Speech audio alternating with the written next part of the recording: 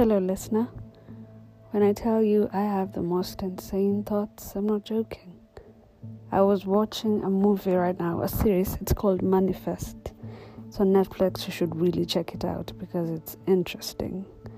There's this guy who was presumed dead after a fire, but he was found. And this lady said, "I guess all things work out for the good." And I gotta tell you, after putting out my first episode, I was nervous. I got anxious. I posted it on my social media and I don't think I got any clicks. And after she said those words, I just thought to myself, well, you could be excited for the unknown. You could be on the edge of glory, or you could be like frustrated and anxious about it not working out. It could go either ways, but you get to choose. Are you going to be anxious as you wait for the breakthrough? Are you going to be excited and just enjoy the journey towards the breakthrough? And I'm sitting in the darkness, so I just turned, and it's like I was speaking to my reflection in the darkness, which is kind of scary because I almost thought I saw a figure in my room. But I just thought to myself, you know what? Yeah, Tina, be excited in the process. Be happy, be joyous, enjoy the process.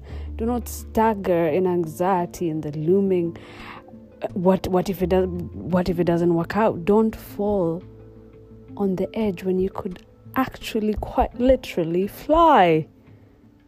And I am so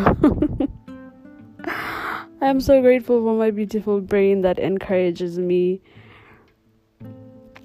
and for God and His word that just says all things work together for the good. So if what you're trying to do is eventually not harming anyone, you're just doing something good, it's gonna be okay. It's gonna work out. I promise you it's gonna work out.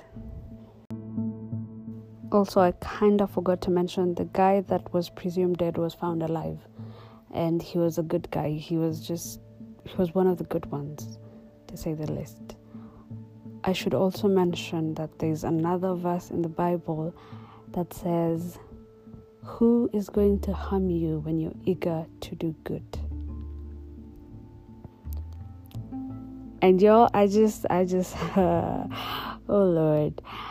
And there's also another part in this series where an old lady with Alzheimer's tries to encourage a girl about some boyish issues that she had.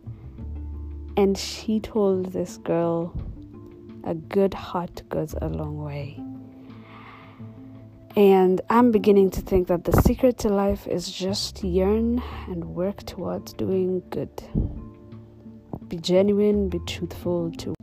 And with that said, thanks for listening to my short encouragement speech. I am recording it at 2 a.m. So whenever it is you're going to be listening to it, take it as it is. And I'm going to give you one last coffee fact for the night. Do not drink coffee past 6 p.m. or else, well, you will be me. Thank you for listening. Bye.